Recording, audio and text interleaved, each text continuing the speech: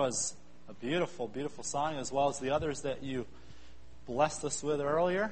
I was thinking about that powerful thought. Does it give as much as it takes? That's beautiful.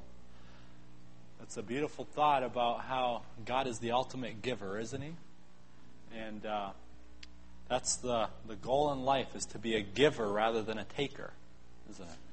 Well, I'm sure some of you have never set foot in a Seventh-day Adventist church before. You know, there's quite a number of our regular attendees who are away this particular weekend. There's a regional conference going on in Brunswick, and so that's why some of the chairs are empty. Some of the other ones are typically empty, to our great sadness. But if you've never heard of the Seventh-day Adventist Church, we're a Protestant denomination that holds in great reverence the Scriptures. And one of the noticeable elements of our faith is that we've been so blessed to realize that God gives us the Sabbath day as a day for communion with Him and with one another, and ultimately peace. That's why we love what our Jewish brothers and sisters say, Shabbat Shalom, Sabbath peace. And just imagine how much peace would be in the world if everyone said, we're going to lay down our arms, so to speak, on that Sabbath day. And so we celebrate this day for the purpose of that peace, because we know we serve a God of peace and of justice. And He sent Jesus to make peace. And we're just hoping to grow in that peace and the grace of God and extending love and justice and peace to all. So we're growing. We're not perfect. Most of us aren't, at least. No, none of us have arrived yet, but by God's grace, He will mature us in His love and peace and grace. Why don't we bow our heads now for a word of prayer as we get into God's Word. Our Father in heaven, we thank You so very much that You are a God of peace. And we are told in the Old Testament that at the cross, justice and truth met, peace and righteousness kissed. And we're so amazed that at that cross we see the perfect blend, the perfect tension, the perfect balance between grace and justice. We see it in Jesus, who is a reflection of the heart of God, who is a God of grace and of justice, a God who is long-suffering yet does not clear the guilty. We praise You and we thank You in the name of Jesus. Amen. I was visiting a little while ago at a previous church where I pastored with one of the leaders of that church. And as I think some of you know, this is the 7th church that I pastored. So as to keep the individual I'm speaking anonymous, just you understand that it could be one of many other individuals that I pastored before. But the only reason I share the story that I'm about to share is to just show where many of us are in our own experience. And as I was visiting with this leader from that church where I was pastoring, in the course of our conversation, he, you know it's a he at least, he mentioned to me, he said, Pastor, I think that there are occasions in the course of history when God wants His people to share about Him. And then he said, but I also think that there are times in history where God is not as concerned with people sharing about Him. And he said, I'm not so sure that we aren't in that time where He doesn't necessarily ask us to share the news about Him. That startled me greatly. Because as I read the Bible and as I think about that loving, grace-filled, peaceful God, it seems to me that if I catch a glimpse of who He is and how good He is, I want to share that with others naturally, won't I? I want you to open to the book of Acts this morning.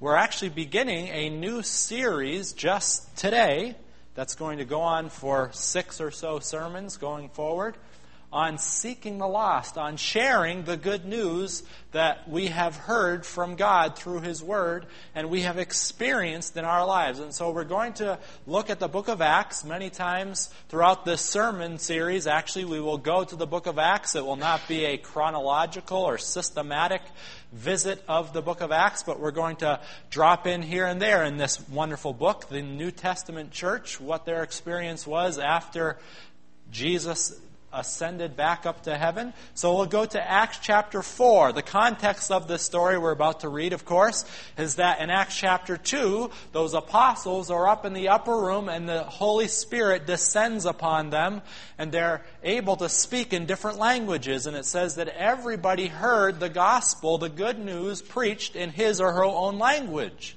And Peter, the great apostle, was the one who was preaching this powerful message, talking about the death of Jesus. And when people heard that, they became very overwhelmed with what they had heard. And they said, what should we do now that we have this good news shared with us? And Peter said, of course, repent and be baptized. And we're told in Acts chapter 2 that 3,000 people gave their hearts to God on that, what we call the day of Pentecost, a very powerful experience there in the early church. Well, soon after that, Peter and John are walking up to the temple in Acts chapter 3, and they walk by this man, this beggar, who was looking for some help, looking for some money. And of course, that classic line that I love, I know you're in Acts chapter 4, but look in Acts chapter 3, verse 6. I love this line. Peter said, silver and gold I do not have, but what I do have I give you. In the name of Jesus the Christ of Nazareth, rise up and walk. What a joyous day it was for that man. He was looking for money, and what Peter and John gave him instead was Jesus Christ, who is the ultimate healer of all that ails us. That doesn't mean we're going to go from having a negative balance in our bank accounts to a positive balance just because Jesus comes into our hearts. But, when we have Jesus in our hearts and in our lives, we are able to better face those challenges, aren't we? Of course, this caused a great stir, and it also caused Peter and John to have another audience, and they started sharing again the good news about Jesus. And at that time, 2,000 more were added to their number that day because of the powerful testimony of this man who had been healed and the testimony that Peter and John were able to share with those who are now curious about that gospel message. So we're going to pick it up now in chapter 4, verse 1. Now as they spoke to the people, this is Peter and John, the priests, the captain of the temple, and the Sadducees came upon them, being greatly disturbed that they taught the people and preached in Jesus the resurrection from the dead. What a controversial message, wasn't it? That Jesus was actually resurrected from the dead. You may recognize today, of course, that many people look at that tale and say that's all it is. It's a tale. Even today, people say, oh, no, there is no resurrection from the dead. But there's so much evidence, the empty tomb for one, and all sorts of other evidences that point to the fact that Jesus, through the power of God, was raised from the dead. Notice now, verse 3, and they laid hands on them and put them in custody until the next day, for it was already evening. These two apostles were willing to go to jail. They were willing to give up their life as demonstration that they believed that Jesus was in fact resurrected. I mean, think about it for a second. Would you be willing to go to jail because you want to hold on to your belief in Santa Claus? Anybody here? Maybe we have a young little kid or boy or girl. No. None of us would be willing to go to jail so as to maintain our belief in Santa Claus. But here are these two men who said, we're willing to go to jail. They didn't believe it was a fable, certainly, did they? They were willing to give up their lives to proclaim the message of Jesus' resurrection. Verse 4, however, many of those who heard the word believed, and the number of the men came to be about 5,000. Verse 5 now, and it came to pass on the next day that their rulers, elders, and scribes, speaking of those who are of Jewish background, just as Peter and John were, their rulers, elders, and scribes, as well as Annas, the high priest, Caiaphas, John, and Alexander, and as many as were of the family of the high priest were gathered together at Jerusalem. Verse 7, and when they had set them in the midst, they asked, by what power or by what name have you done this? Now, we need to pause just for a second, because there are two names that jump out as I read this story, and that is Annas and Caiaphas. You may recall that just a few weeks before, in fact, probably 5 or 6 weeks before, these two men had Jesus standing before them in this exact same location, and they were questioning Jesus. They were asking him these similar questions. Who are you? What are you doing? By what power are you doing these things? Annas and Caiaphas were the men who were having Jesus on trial. And yet here they are a few weeks later, and they have Peter and John now in their midst, and they're doing the same questioning to them. Notice now verse 8 what Peter says. Then Peter, filled with the Holy Spirit, said to them, rulers of the people and elders of Israel, if we this day are judged for a good deed done to a helpless man, by what means he has been made well, let it be known to you all and to all the people of Israel that by the name of Jesus Christ of Nazareth, whom you crucified, whom God raised from the dead, by him this man stands before you here whole. This is the stone which was rejected by you builders, which has become the chief cornerstone. And then he goes on to say that well-known verse in verse 12, that well-known passage, nor is there salvation in any other, for there is no other name under heaven given among men by which we must be saved. Friends, Jesus Christ is in the business of saving people, is he not? That's what his whole goal is. He says, I have come to seek and to save that which was lost. Jesus being the ultimate giver, the ultimate reflection of the heart of his Father. He says, I am a giver. I am a self-sacrificing God. You and I, as we've talked about before in previous sermons, you and I are living, breathing, sitting here or standing here right now because of the death of Jesus Christ. Even the air we're breathing has been purchased and paid for by the blood of Jesus. Because of his mercy, we are not consumed. Great is his faithfulness. He is the Savior, as we are told by Paul in the book of 1 Timothy. He is the Savior of all men. Did you know that Jesus has already saved you from the penalty of sin? You and I, because we're selfish people, are we not? Anybody here willing to say that you've overcome your selfishness? I get tripped up with my selfish heart day after day after day. No sooner do I think I'm doing well than my selfishness comes up and bubbles over. Because I am a taker, not a giver by nature, I should be dead right now, because think of this for a second. We are all born as consumers, are we not? We are all born as takers. That's the natural disposition of my heart. If you don't think so, I'll put up secretly a little camera in my house, or you can do it, and you can see how selfish I am. How I'm continuously seeking to be a taker by my nature. And there's no amount of self-improvement plan that has worked in my life to obliterate my selfishness. And so because we're all consumers, what happens if everyone's just a consumer? You're not going to have any resources left, are you? If we're just taking, there's not going to be anything left. In fact, there'll be no life left, because we're just going to take everybody else's life.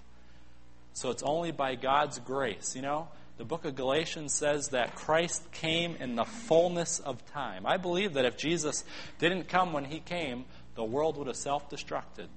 But because Jesus Christ came and showed the world what it looks like to be a giver, what it looks like to give instead of take, he started a ripple effect that saved the whole world. Otherwise, think about this. I've mentioned this before. But, you know, it's by God's grace that there's a few givers in this world. And these few givers are actually keeping this world afloat. Because a few people, and by God's grace, you and I are learning to be more and more giving than we are taking. But because of a few people, the whole world is not self-destructive, because not everybody is just trying to grab, are they? So Peter and John say there is salvation in any other name. There is not salvation in any other name, for there is no other name under heaven given among men by which we must be saved. Of course, God is wanting, even though He saved us from self-destruction already, He's wanting to have us continue on in that experience, isn't He? He's wanting us to continue on being givers so that we can walk right into the experience of eternal life where everyone is just going to be giving all the time. Won't that be a glorious time? When Christ comes again and He sets the world aright and we just continue on in the giving heart that we've developed here on this earth, that'll be a glorious experience, and I look forward to it. What about you? You know, it's interesting. Did you notice who the one is that's speaking here? Who is it? It's Peter. It's Peter. You know, Peter had been in this exact same position about 5 or 6 weeks earlier when Jesus was on trial. He came into the courtyard where Annas and Caiaphas were.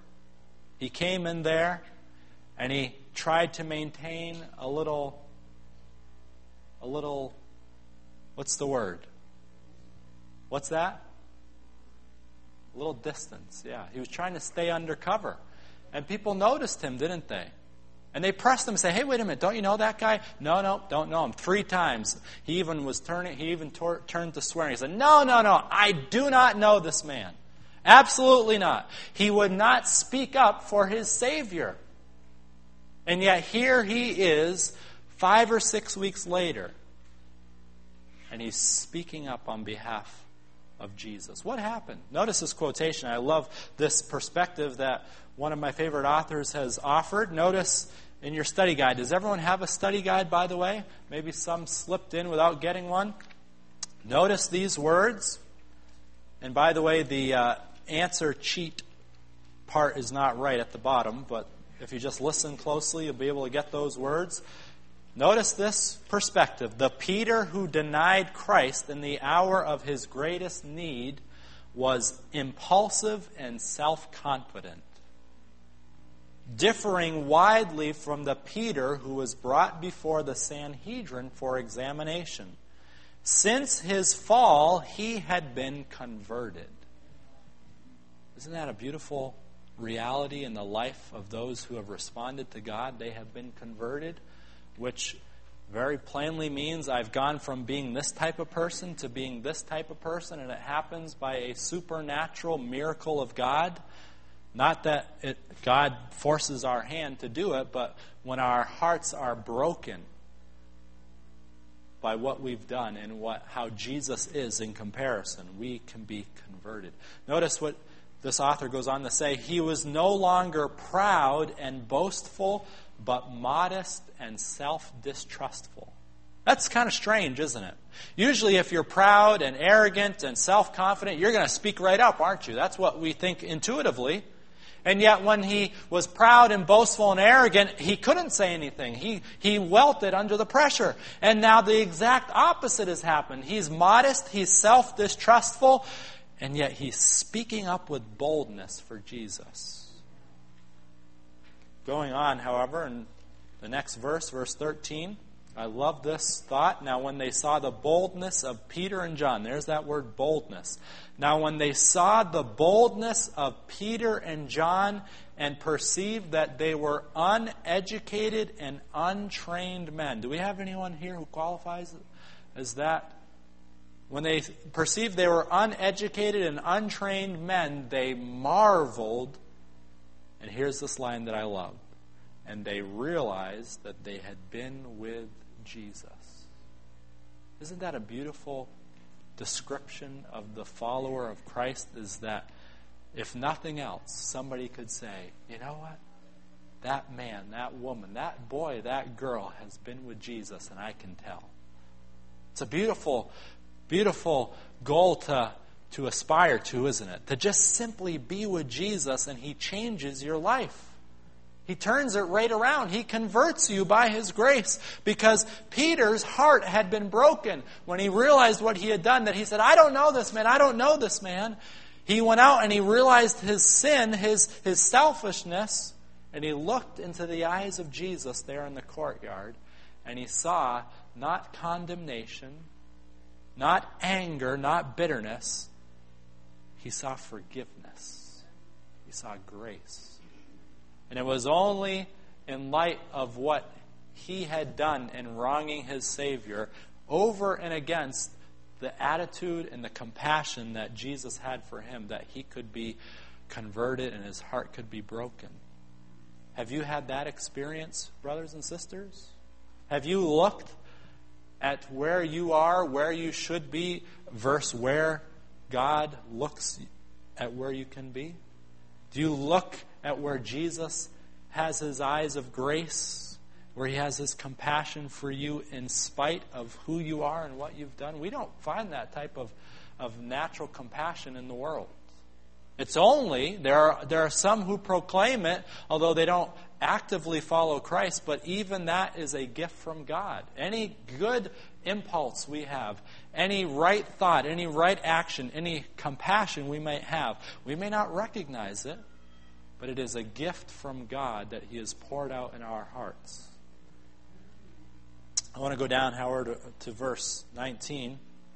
After these men, by the way, these men did something that is kind of humorous if they were to look back on it. They said, okay, we can't do anything about this because if we did something, people would get upset. So here's just a little simple request we have.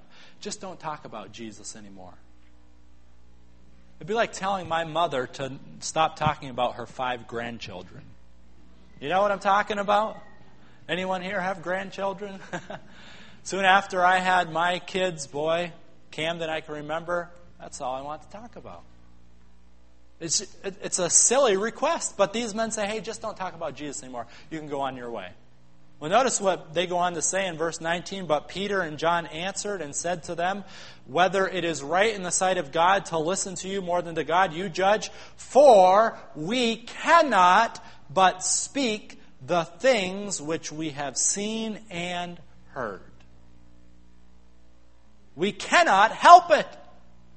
We have no power. Literally, that word in Greek for cannot is the word dunamos, from where we get the word dynamite. Have you seen what dynamite does?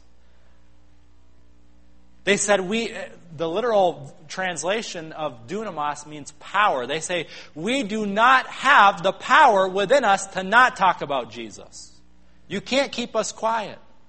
Because we have encountered the Christ. We have encountered this God of love and grace and mercy and justice and peace. We have encountered Him. And we can't keep quiet about it. You know, Peter, before he had been converted, he was actually powerless to say anything about Jesus. He didn't have it within him. But now that he has seen the cross of Jesus Christ, now that he has seen the forgiveness, now that he has seen His grace, he says, I actually don't have the power not to talk about Him. You can't keep me quiet. I am unstoppable because I need to tell others about how much God loves me and He cares for me and the mercy and the grace and the forgiveness and all the beautiful things about God. I can't keep that quiet. I can't keep it contained within me. So it's not even a question of should I or shouldn't I. It's just that it's not even a part of the equation because I cannot keep quiet. Have you ever come across a young person, a little boy or a little girl who has the case of the giggles?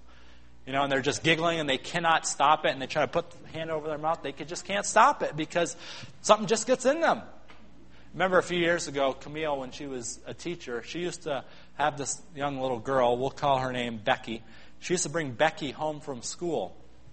And at first, Becky, who was only, I think, 5 or 6 at the time, she would just drive quietly in her car seat and she wouldn't say anything. And but after a while, Camille realized that she could talk. And in the 25 or 30 minute drive, it was constantly talking. Becky, hey, Mrs. Brace, did you hear? Guess what? Josh did this. Mrs. Brace, did you know that? And the thing was, she would say Camille's name over and over and over again. Mrs. Brace, Mrs. Brace, Mrs. Brace, Mrs. Brace, Mrs. Brace, Mrs. Brace, Mrs. Brace. So Camille decided one day to count how many times she said her name. And in a 25-minute car ride, she said her name, Mrs. Brace, 32 times. She just couldn't keep her quiet. She was so excited about telling Mrs. Brace about everything. So Camille did what any intelligent adult will do. She started saying, Becky, let's play a game. Let's see who can stay quiet the longest. And so they would drive all the way home. And, Camille loves just a precious, cute little girl. But after a long day of teaching, as you can imagine, you could use a little peace, right? So inevitably what would happen is a few minutes before they would get to Becky's home, Camille would say something. Oh, you won again? Oh, I can't believe it. She was able to trick little Becky into being quiet. But you couldn't do that with the apostles. They were so passionate. They were so on fire. They were so excited about sharing the good news about who Jesus was and what he could do in your life that they said, we cannot but speak the things which we have seen and heard. What about you, brothers and sisters? You look at your own life. I look at my life. And I say to myself, have I had that experience with God that is so powerful and so intimate and so loving that I just have to tell people about it? Not in an annoying way. It's not like you're the person on the street corner that's passing out little pamphlets that says you're going to go to hell if you don't repent. Not that type of thing. We're talking about in a very loving way, just saying, I want to tell you about my friend. I want to tell you about the man who's changed my life because I just can't help it. So it's not even a question, like I said. It's not even a question about am I or am I not. It's not a question of should I or shouldn't I. And by the way, if you and I are sitting here and say, man, my life, I'm scared to tell people about my best friend, Jesus. I feel like it's awkward, to bring him up in the middle of, lunch at work or wherever I am. And again, we're not talking about doing it in an annoying way or are you saved? You have to make a decision right here or you'll be lost forever. That's not the God I know and love. He shares in a very kind-hearted, loving, gentle way, but he just says, you know what? I'm just a human being who's found something that I have been blessed by, and I just want to share it with you. I'm not going to try to force you to do it. It's just, if I know something that is good, why would I not want to share that with other people? Why would I not want to tell them about the person who's changed my life? A few years ago, I realized that there is no such thing as a silent Christian. There's no such thing. It's an oxymoron. Now, again, it doesn't mean we're shouting from the rooftops and taking out ads that just berate everybody who's not a Christian. That's not the way God operates. But again, we cannot help but speak about the things which we have seen and heard. And you, like I say, you may be looking at your own life and saying, I'm not there. And so what we often do is we just try to cut out the middleman or the middle process, and we say, okay, I just have to try harder to share my faith. I have to try harder to tell people about Jesus. But no, that's not what the solution is. The solution is we ask ourselves, you know what? Have I been with Jesus? Because the sharing is a symptom, it is a fruit, and it is not something we simply say, okay, I'm just going to add this to my life now. I'm going to try harder. I'm going to be more conscious of it. I'm going to be less nervous. No. It's saying, you know what? Maybe I could spend more time with the God who has given me my life. And it is out of that experience, out of that walk with Him, that we'll naturally want to share. It will be spontaneous on it. I'm going to end with a couple stories. One is a positive and one is a negative. Well, they're probably both somewhere in between. But a few years ago, when Camille and I were living in New Hampshire, there was this gas station that we would frequently go to, and for various reasons, Camille and I are on the cash system of our finances. I would highly recommend it for many different reasons.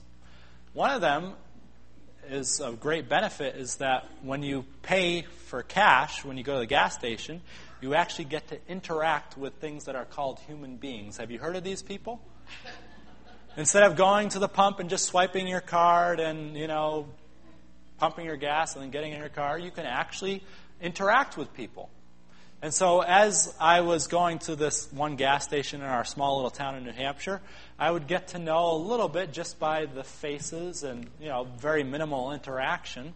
I would get to know these people who worked at the gas station. This one particular time, I went to the gas station and I paid, however much I thought I was going to need, and I went, pumped my gas, and I went back into the, station where I was going to retrieve the money that I needed after I pumped my gas, and I noticed that the young man who was attending there at the gas station was outside smoking a cigarette.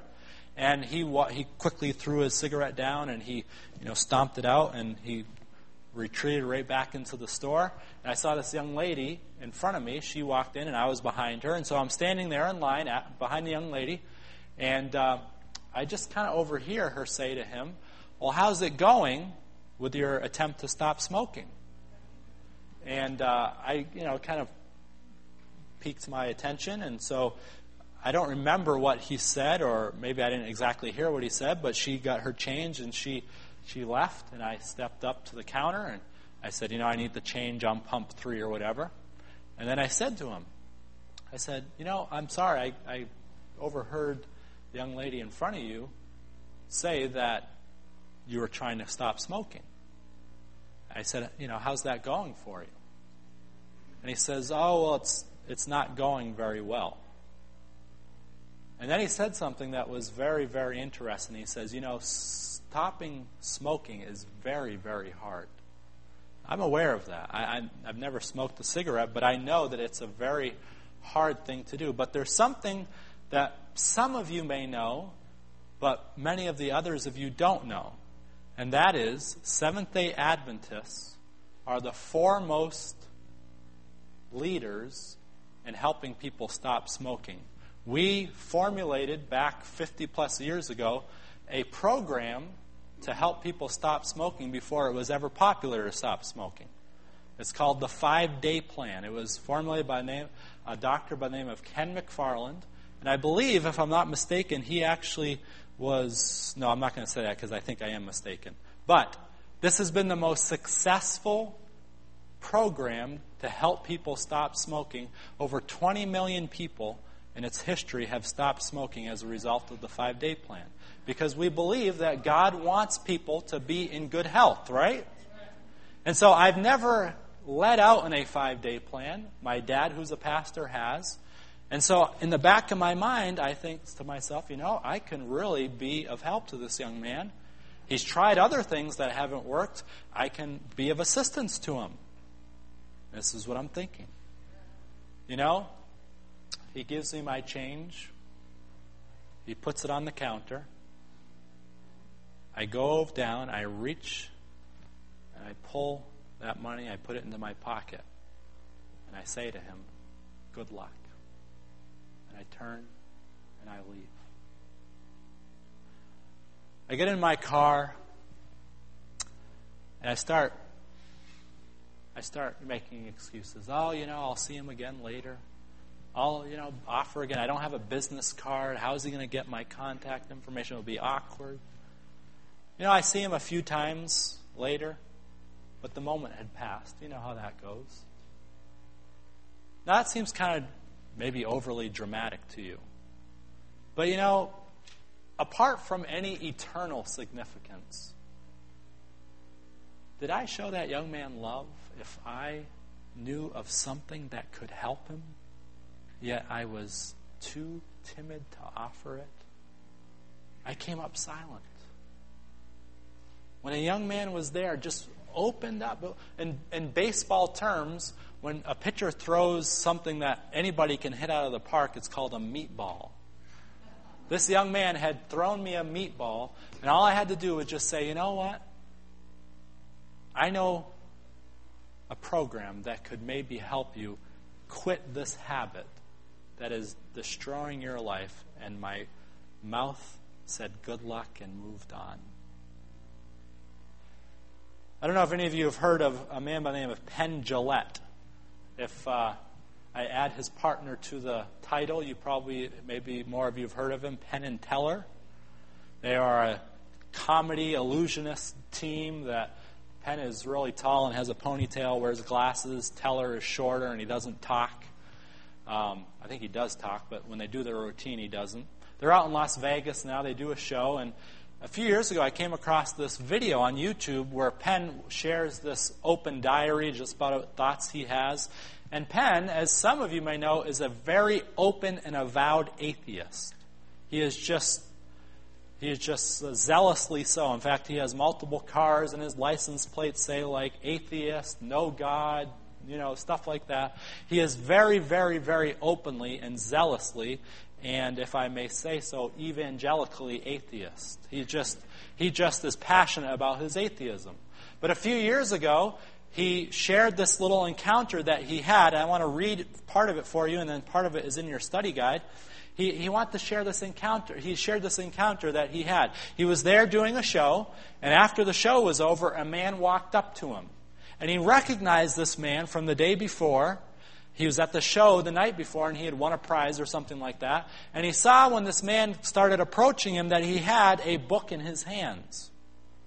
And as the man approached him, he said, "Here, Penn, I'd like you to have this." And he looked down, and the book was a New Testament and Psalms Gideon Bible. And this man said to Penn, he said, I'm not nuts, I'm not crazy, but I just think that you would benefit from this book. And now this man, no doubt, knows where Penn is in his views on God, and yet he opened himself up. Notice what Penn said on this YouTube video as he was reflecting on that. He said, this is Penn talking now, "He looked at me right in the eye, and it was really wonderful." It was really wonderful, he said. I believe he knew that I was an atheist, but he was not defensive, and he looked at me right in the eyes, and he was truly complimentary. It didn't seem in any way like empty flattery. He was really calm and nice and sane, and he looked me in the eyes and talked to me. Now notice this. This is in your study guide now. Notice this, that this atheist says. He says, I've always said that I don't respect people who don't proselytize. This is what this man had told him he was doing. He said, I'm proselytizing. I'm not nuts. I'm not crazy, but I want you to have this. He says, Penn says, I've always said I don't respect people who don't proselytize. I don't respect that at all. If you believe, notice this now, if you believe there is a heaven and hell, and that people could be going to hell or not getting eternal life or whatever, and you think that it's not really worth telling them this because it would make it socially awkward, notice this now. How much do you have to hate somebody not to proselytize? How much do you have to hate somebody to believe that everlasting life is possible and not tell them that? Wow. He goes on to say, if I believe beyond a shadow of a doubt that a truck was coming at you, and you didn't believe that the truck was bearing down on you, there is a certain point where I tackle you. You following his line of logic there? And this is more important than that. He says, and I've always thought, and I've written about that, the guy was a really good guy. He was polite and honest and sane, and he cared enough about me to proselytize and give me a Bible, which he had written in a little note to me, and then like 5 phone numbers for me to an email address if I want to get in touch. Now, I know there's no God, and one polite person living his life right doesn't change that, but I'll tell you, he was a very, very, very good man. How many varies? 3. He was a very, very, very good man. And that's real important. And I still think that religion does a lot of bad stuff, which religion does, there's no doubt. Not the God of the religion, but religion does. But that was a good man who gave me that book. What a sobering question. How much do you have to hate somebody to not tell them about a solution to what's ailing them? Shall we be silent? Shall we not share with people about the love and the grace and the peace and the justice and the goodness of our God? Shall we not share with them? But should it even be a question?